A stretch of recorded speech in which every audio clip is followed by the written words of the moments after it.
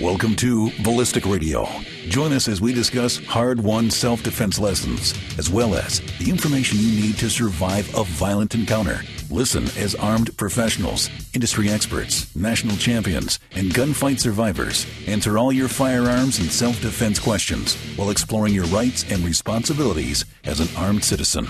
Ballistic Radio, brought to you by Surefire, the professional's choice for suppressors and illumination tools.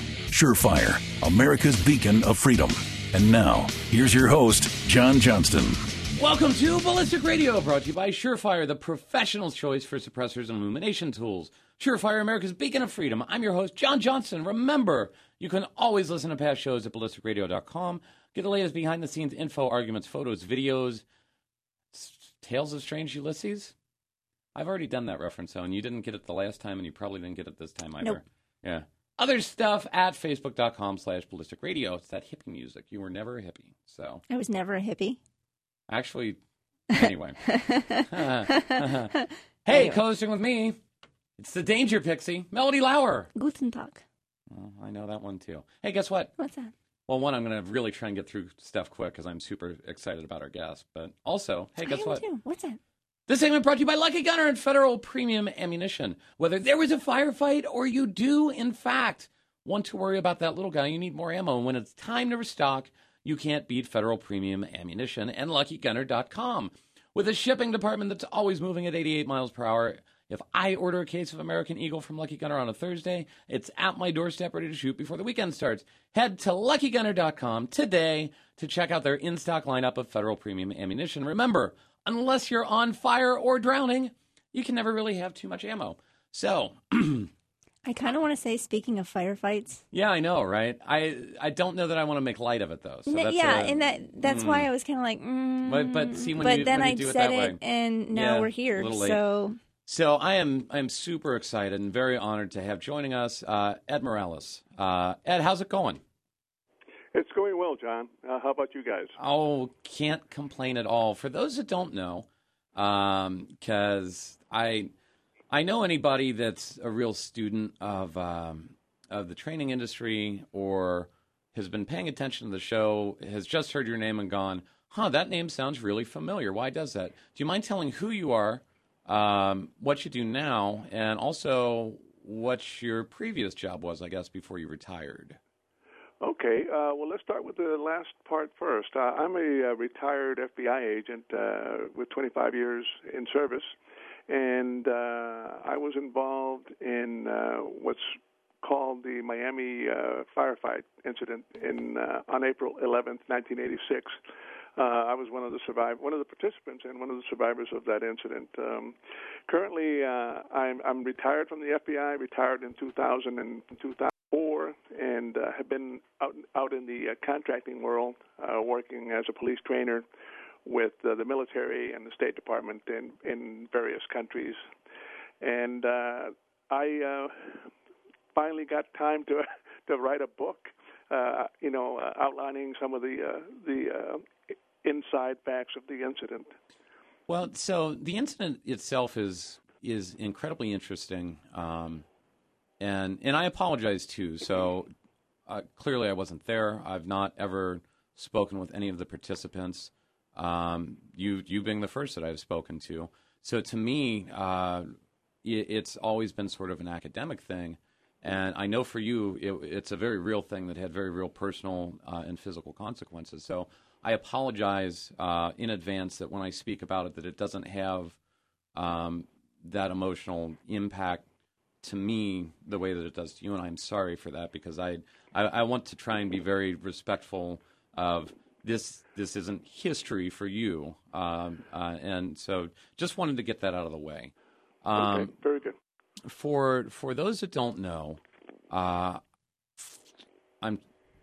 kind of set the stage as far as the event goes. This is one of the most studied events in law enforcement history, probably the most studied event next to the shootout at the OK Corral.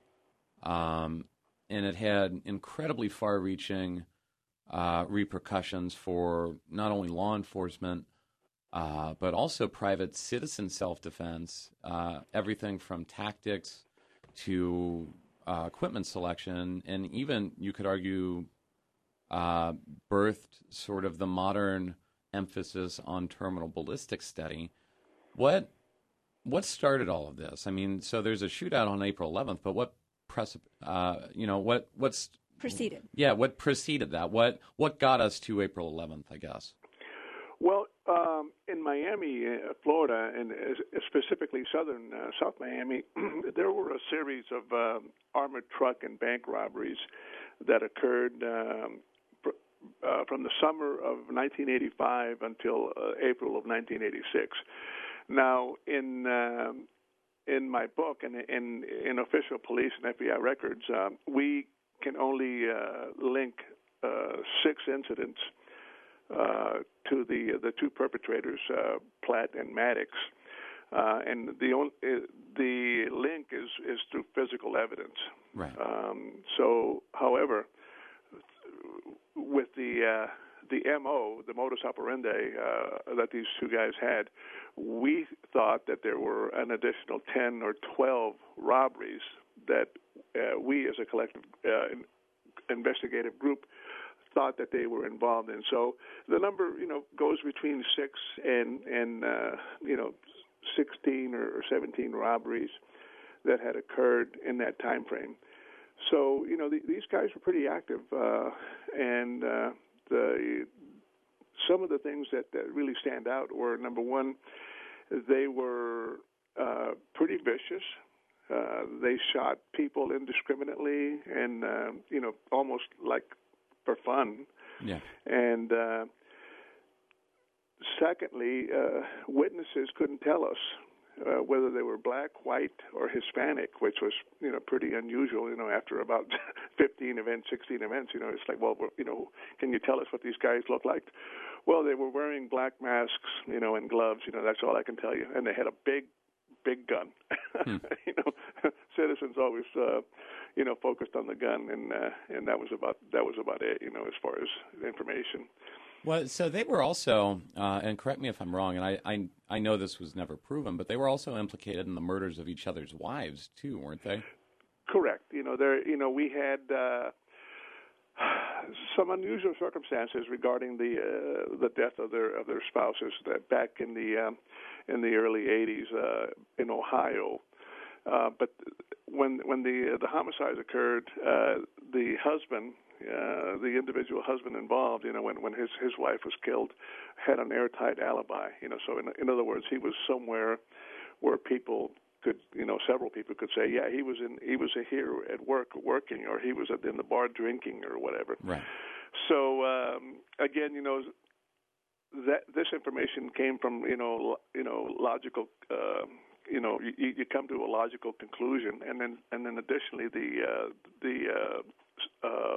secondary girlfriends and eventual second wives that were interviewed after the incident. They said, hey, they kind of boasted about killing each other's wives. So there was no physical evidence to connect them, just comments from witnesses. So we have 2 individuals that have already demonstrated a propensity for violence that was unusual, even for criminals at the time, right? And they'd also had some military training as well.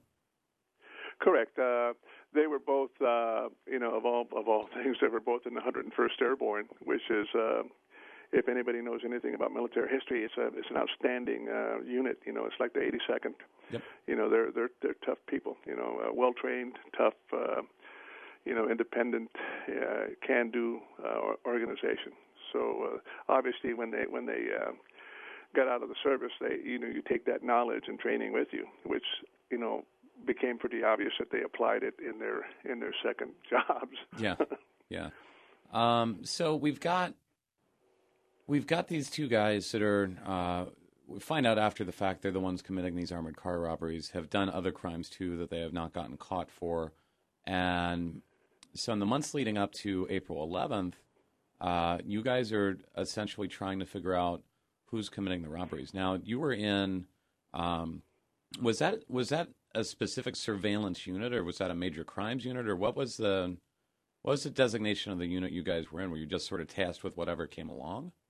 We were on what was called the violent crimes squad. Bank robbery, fugitives, kidnapping cases. So I mean, we were, in simplistic terms, we were the bank robbery squad. The old image of the black and white movies. Cigar chomping, fedora wearing guys. Going out the door. Okay, let's go to First National Bank. There's been a robbery. Wasn't quite that dramatic, but we were in South Florida. Nobody wears fedoras right. in South Florida. It was your typical FBI violent crime squad. Okay, let's do this. We got to go to break. Right now, we are talking with the author of the FBI Miami firefight, Ed Morales. You're listening to Ballistic Radio. Welcome back to Ballistic Radio, brought to you by Surefire, the professional's choice for suppressors and illumination tools. Surefire, America's beacon of freedom. This segment brought to you by Wilson Combat. Wilson Combat, makers of the finest custom 1911s and scatterguns since 1977. Legacy of quality, innovation, and service. Learn more about their firearms and accessories, as well as the new EDC X9, which offers discriminating shooters 1911 match-grade accuracy, superior ergonomics, and concealability with modern service pistol capacity and reliability at www.wilsoncombat.com. So we're talking with Ed Morales, and before the break, you were saying that, so you guys were in the violent crimes task force. So you've got these armored car robberies that are happening, and one of the things that Platt and Maddox were doing was, I guess, going out to dumps or places where people would shoot and stealing guns and cars from people? Yes, correct. Miami's kind of a strange place. You have a lot of open area, particularly west of Miami, called the Everglades. Right. And we had reports of some individuals out there that had disappeared, and initially, the FBI doesn't. I mean, we work kidnapping cases, but we don't necessarily work on missing persons. Right. So it's kind of a fine line, distinguishing, what a kidnapping is and what a missing person is, So, and it wasn't until we recovered a stolen car at a robbery in January in South Florida. The stolen car was registered to a family by the name of Brielle. And obviously, since it's their car, we were trying to figure out what the connection was. So I went to interview the Brielle family, and that's when I found out that the Brielle son, Emilio, had disappeared in late summer of '85. The family was trying to figure out where he was. They were holding out hope, against hope, but they kind of knew what the result would be. So we showed up, and they thought we had news on their son, but in an indirect way, we did. We found their car, right, and that's when they told us that their son had been target shooting out in the Everglades, and he disappeared. So we had a kind of like a marker out in the Everglades, right, and we went out there to explore and look and talk to people that live out there, people that work out there, stores and construction companies and so on. And it wasn't until March that we got a tremendous break. Jose Colazo, as chance would have it, was out in the Everglades practicing his marksmanship, and he was approached by two white males, and I can tell you this because he survived. That's how we know it was two white males. Right. But he was approached by two white males in a white pickup truck, and they chit-chatted with him, and then they pulled a gun on him. And they told him, hey, listen, we want your car keys, we want your wallet, we want your guns. And, oh, by the way, walk over to that lake. Yeah. He said at that point he got a very, very bad feeling. It's like, hey, take my car, take my wallet, take my rings or whatever, but, just don't hurt me. But when he said, hey, walk over to that lake over there, it's like, oh, boy. So he knew he was going to, get it. When I say get it, he knew he was going to be, executed or shot and killed. So he had a good survival instinct because he's trying to formulate a plan. And for a non-professional, he was just a salesman. I mean, he had no tactical training. He said, man, I'm going to try to fight for my life. So he spun around and attacked one of the individuals that was, kind of pushing him along to walk to the lake. And he fought with him, struggling for the gun, and the gun went off a few times in between him, and then he was shot 3 times in the hand and the shoulder, and then he took a hit to the face, which was kind of a ricochet. But the shooter, this is my speculation, the shooter probably thought it was a killing shot. I mean, if you think about it, you shoot somebody in the face, it's probably not a good thing, Right. Mm-hmm. in this particular case, it wasn't a good thing, but it was a good thing because it didn't hit anything vital, inside the brain case. I mean, the head, the skull. Right. Didn't hit his brain, didn't hit his spinal cord. It just basically went through some nasal passages and stuff. So he played possum at that point. He played dead and hoped that he wouldn't get shot a 4th time in the back or something. So he was pretty lucky. They didn't. And he kind of just played dead, and kind of heard them, gather up his things. They jumped in their pickup truck. They jumped in his black Monte Carlo and drove away. Okay, once he felt that they were gone, okay, he stood up or staggered and tried to figure out what to do. He's out in the Everglades about a mile from a highway, and he has a tough choice.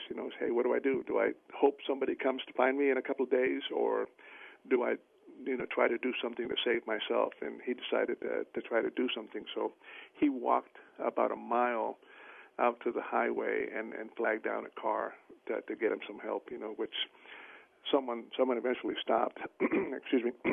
And that was our first live witness to the 2 individuals that would end up being Platinmatics. And the rest of it kind of just evolved from that point. It was definitely brought home when, like about a week later, a witness saw a black car during a robbery in South Miami, and that car, the witness was a law enforcement witness. Got the tag on the car, and he saw that it was a Florida tag NTJ 891, and it verified that it was Collazo's car. So we had a direct link between the two people that assaulted Collazo out in the Everglades with a robbery. So we knew we had 2 white males in a white pickup truck and a stolen Monte Carlo. So that kind of got the whole squad in gear. Okay, now we've got some solid leads.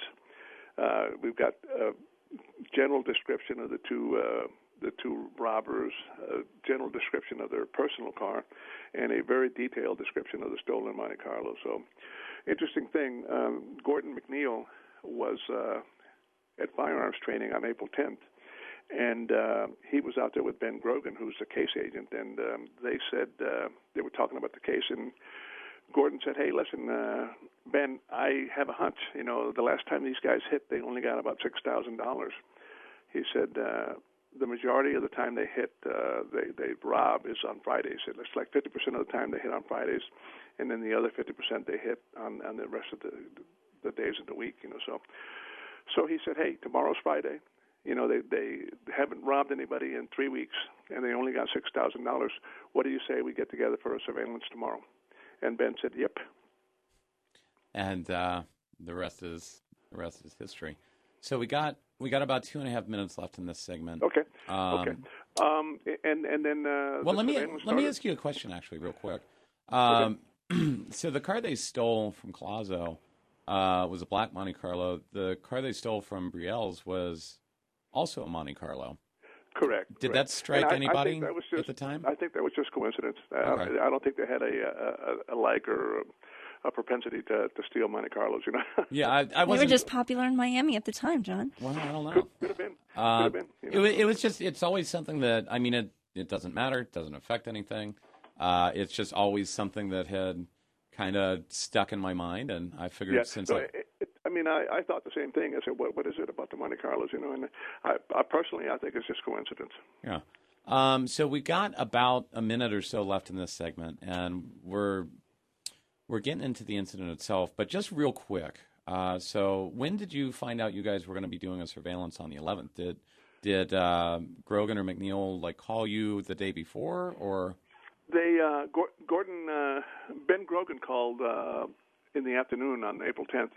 Like I said, they were at firearms training, and talked to the bank robbery coordinator, Steve Warner, and he said, "Hey, listen, Gordon wants to run a surveillance tomorrow morning in South Miami."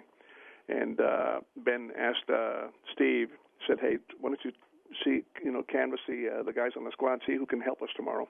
And Steve said he'd take care of it, and then he made the announcement, call some people on the phone or talk to them when they came back in off the street, and said, "Hey, Gordon wants to run a surveillance tomorrow," which is pretty short notice, because some guys had court hearings, other guys had interviews planned or meetings with prosecutors, so not everybody on the squad could attend.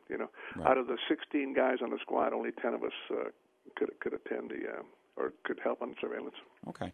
That's a good place to pause, and then we will get into the events of the 11th itself.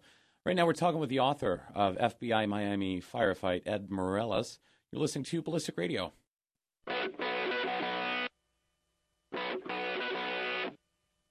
Welcome back to Ballistic Radio, brought to you by Surefire, the professional's choice for suppressors and illumination tools. Surefire, America's beacon of freedom.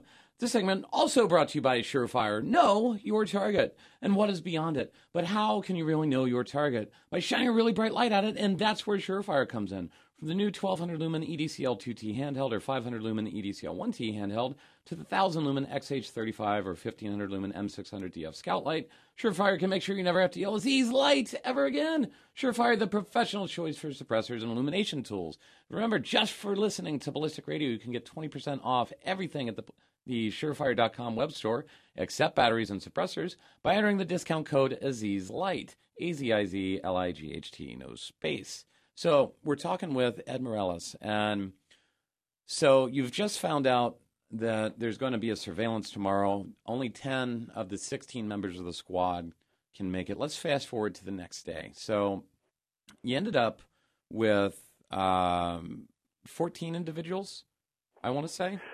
That's correct. Okay. We, unbeknownst to me, Steve Warner had contacted the Homestead agents. Homestead is a satellite office out of the Miami office. Right. So with the supervisor and all the field agents, that we had 14 individuals out there on surveillance that morning on April 11th. Okay.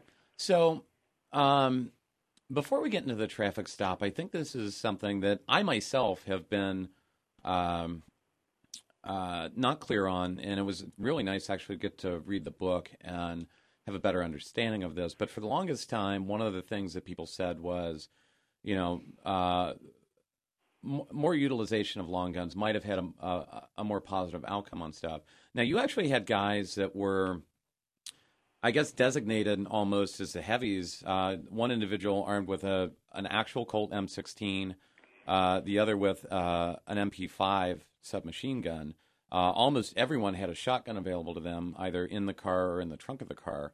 But there were some weird coincidences that happened right around when the traffic stop took place. That's correct. It's almost. I mean, it's hard to believe unless you put it in order. Yeah. But it's like I say in my book. It's time and chance. It's like the biblical saying. It's like, hey, the race doesn't always go to the swift. And nor the fight to the strong. Time and chance happens to everybody, and that's what happened. Bobby Ross, who had the M16, and Terry Nelson, who had the MP5, had notified their little unit in their section of the surveillance that they needed to go to the bathroom. So I mean, that's just life. And then Steve Warner in my area said, "Hey, I'm going to go in and check with the bank manager to see when deliveries will occur during the day." Right. So these three guys were, out of pocket, and obviously the two most heavily armed agents on surveillance, were not on the air when Ben Grogan and Jerry Dove made the announcement. Something that's always stuck in my mind, and probably will until the last day I live. Is attention all units. We're behind a black Chevy Monte Carlo, Florida tag NTJ 891. Those are exact quotes from Ben. So well, it was like, oh my God. and I think a lot of people too don't understand. You guys had literally been on the surveillance for less than an hour when you ran into the car, hadn't you? I think we'd been the actual. Some of the guys had just set up. Mm-hmm. I know we had been on surveillance. I mean, aside from the briefing, aside from everybody getting their gear, putting it where they needed it or they thought they needed it, and driving to our surveillance location, looking around. Okay, where are the exits? The building exits. Where are the exits in the parking lot? And then being South Florida, where is the nearest shady spot that I can sit and watch this bank? Right. We had been on surveillance for like 5 minutes, of actual surveillance time before Ben called out, attention all units. Yeah, it's just it seems like, in a way that, as an outside observer, in a way it seems like it went the worst absolute possible way that it could have, and it also went the best absolute way that it could. It's a strange dichotomy. It is, definitely. It's like it's a mixed bag. I mean, it's life. Some things are great and some things are terrible. Right. And if I could also bring up a point, Sure. some of the criticism that we've gotten over the years is like, hey, we should have notified the local police. It's like, oh my God, you got to be kidding me. I mean, we worked hand in glove with the Metro robbery unit. Right. Every single time, every event that came up, they were involved with us. It just so happened that on that particular Friday, because the surveillance was called on such short notice, they didn't have time to adjust their schedule. Right. So they were already scheduled to work a different shift and on a different surveillance. That was one of their priorities. So instead of working the day shift, they were scheduled to work an evening shift from 4 to midnight, looking for some Circle K or 7-Eleven robbers that had been plaguing the South Florida area. So they were not involved, because they had a different schedule. And then the marked units in the southern district of South Miami were notified, saying, hey, we've got the FBI out here during surveillance, and they said, okay, we're informed. We'll respond if anything comes up. I mean, that's all they could do. I mean, because Right. you don't want a marked police car Yeah. following you around on surveillance. Kind of defeats the purpose. Exactly. So the call comes out. We're gonna skip around just a little bit, just because I want to make sure that we have enough time to get the relevant points. So they make the call following the Black Monte Carlo with the tag, and you guys kind of begin this low speed tail pursuit sort of thing. And at this point, when did you know it was them, and when did you know there was probably going to be a fight? Well, we knew it was them immediately, Mm-hmm. because they were in a stolen car. Okay, I mean, the owner of the car had been shot and left for dead. Yep. Okay, so I mean that was right. I mean that was right away. It's like, I mean, that's a no-brainer there, But the issue of the fight, I mean, was totally solidified when during the course of the slow speed pursuit, and surveillance, when Gordon McNeil crossed paths with them going, he was going east and they were going west towards the very end of the surveillance. He saw, and he called out on the radio, it looks like they're loading something up in the front seat of the car. It looks like they're getting ready to go. Mm-hmm. Okay, I mean, that's a big clue. Right. It's like, hey, he didn't specifically say, I think he may have said long gun. Yeah. But he didn't say it was an assault rifle or a shotgun. But, either way, I mean, it didn't really matter. I mean, any long gun is a bad thing. Yeah, So, yeah. when it's pointed at you, So, Well, so personally, we knew right any then gun that, hey, pointed at me sort of concerns me. So you're a better man than I am if the threshold is long gun. But yeah. so you've got the call gets made to, okay, let's take them. And I know some people have been critical of that, but it strikes me that as far as if I had to pick a spot to apprehend two dudes that have shown a propensity to kill people, doing it with a really good backstop and not many people around seems like a good idea. And that was exactly where you guys picked to stop him, wasn't it? Yeah, well, actually, that was Ben Grogan. That's all Ben. And he was probably scanning left and right, and when he saw that, he probably said, "Hey, this is the spot." I mean, you could not have planned a better spot with the backdrop, of a cinder block or cement wall, in the background, So that was the intent, But again, people say, "Well, you guys planned it poorly," and I have to again, get into my lecture mode and say, "Hey, there are two types of stops." Car stops, compliant and non-compliant, and this turned into a non-compliant car stop right away. Well, and the other thing that I think a lot of people don't realize is that, especially looking at it now, a lot of the things that law enforcement and police know how to do these days directly stems from this incident. And, you guys weren't trained on, like, the pit maneuver. There was a lot of stuff that just wasn't very in vogue at the time anyway, so... You make this car stop, and what ends up happening is Platmatics get boxed in, and you've actually got a moment where as the cars are smashing together, where you're looking at the driver of the car. Correct. So the issue is that with the format of the show, we're not going to be able to go through the entire course of the shooting, which I would strongly recommend people, if they're interested, buy your book, and you go into it in great detail. But several things happen after the car is stopped. And the robber's car ends up under a shade tree. And a lot of the agents, yourself included, start out in bright sunlight. So, and then once gunfire starts, visibility gets bad, and there's a lot of confusion. What were your initial thoughts after the collision? Because you ended up hitting a tree at about 40 miles per hour, didn't you? Correct. I mean, it was, it's kind of a kaleidoscope of feelings and events, because I was in what's called fight or flight, mode or syndrome. I mean, I was hopped up on adrenaline. My senses were tuned up. And as I believe I mentioned in my book, saying, hey, if I had not been hopped up on adrenaline, that car crash, I probably would have been injured. I mean, I probably would have ended up in the hospital, with a neck injury of some kind, But as it was, I felt, I hate to say it, I hate to sound, like an idiot. I felt invincible, really. It's like boom. Yeah. I mean, I just brushed it off, opened the door, and again, your instincts start working, in overdrive, and it's hard for me to describe to people, but instinctively I knew where the bad guys were. I mean, you wouldn't even have to point them, so I knew where they were, because I was moving in that direction when I came out of the car. Yeah. And I'm not ashamed to say, it went from apprehension to fear, okay, because gunshots were being, fired left and right, so. And I ran across the street, and I made a decision to go to the left instead of to the right. I went to the left to reinforce Gordon.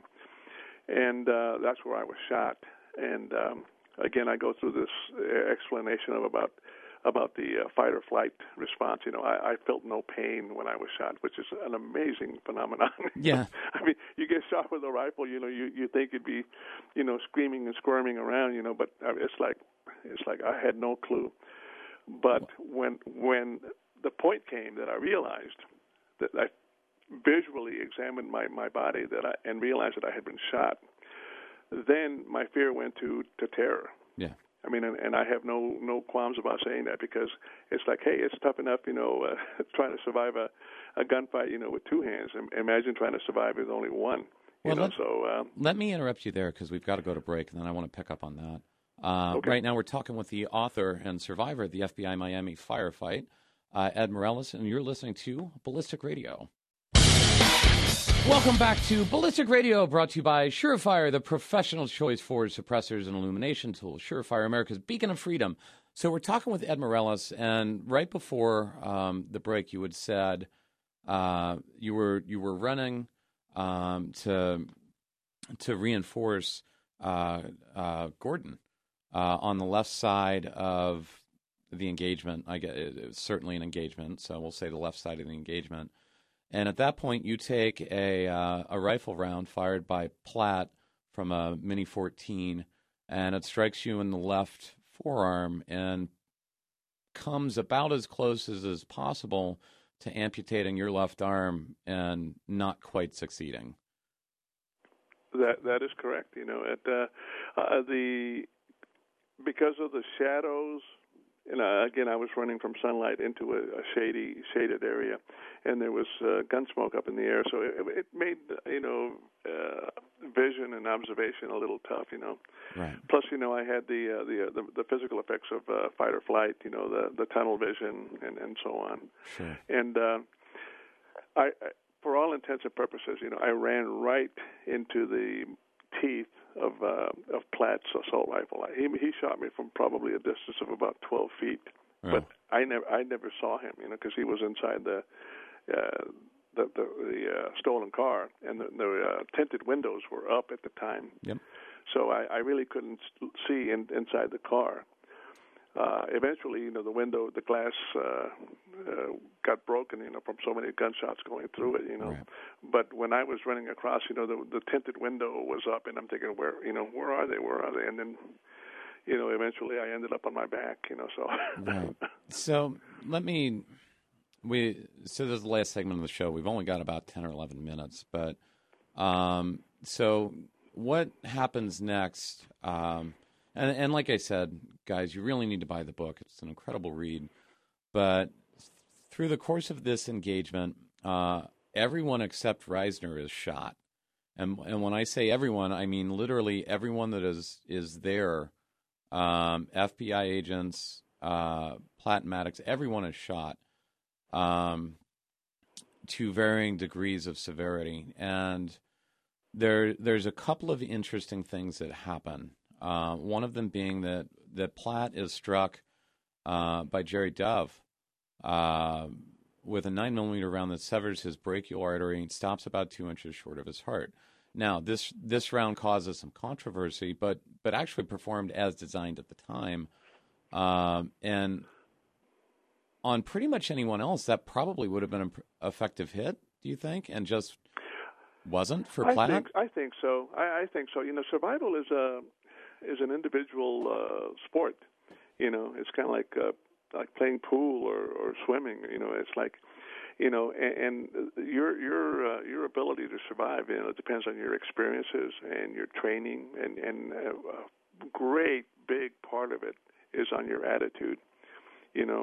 If you have a positive mental attitude, you can do amazing feats, But if you have a negative, woe is me, I can't do this attitude, Right. then you won't. I think I quoted in my book Charlie Plum. He said, "Hey, if you think you can, or if you think you can't, you're right. correct." Yeah. It's like, and then it took me a long time to figure that one out. I'm thinking, what does he mean? Yeah. No. And then I figured it out. It's like, wow, yeah, it's so simple. So, but again, there's so much speculation. It's like, right. if somebody else had been shot. I mean, let's say if I had been shot in that manner, I probably would have collapsed. Yeah. But then again, maybe not. Who knows? Yeah. So let me ask you this. So through the course of this, towards the end of the engagement, Maddox is either taken out relatively early, at least temporarily, or doesn't participate much in the fight. Most of the fighting is done by Platt on their side. Is that a correct statement? That is correct. Okay. Yes. So towards the end of this engagement, Platt maneuvers on Ben Grogan and Jerry Dove and Jake Hanlon, and executes Ben and Jerry and tries to execute Jake. And you become aware of that and do what becomes an incredible feat of perseverance in first firing a round underneath the car and striking Platt in the feet with your shotgun, figuring out on the fly how to work the shotgun. Had you ever been trained in one-handed operation of a pump-action shotgun before that day? No, I have not, John. But it's a funny little side story.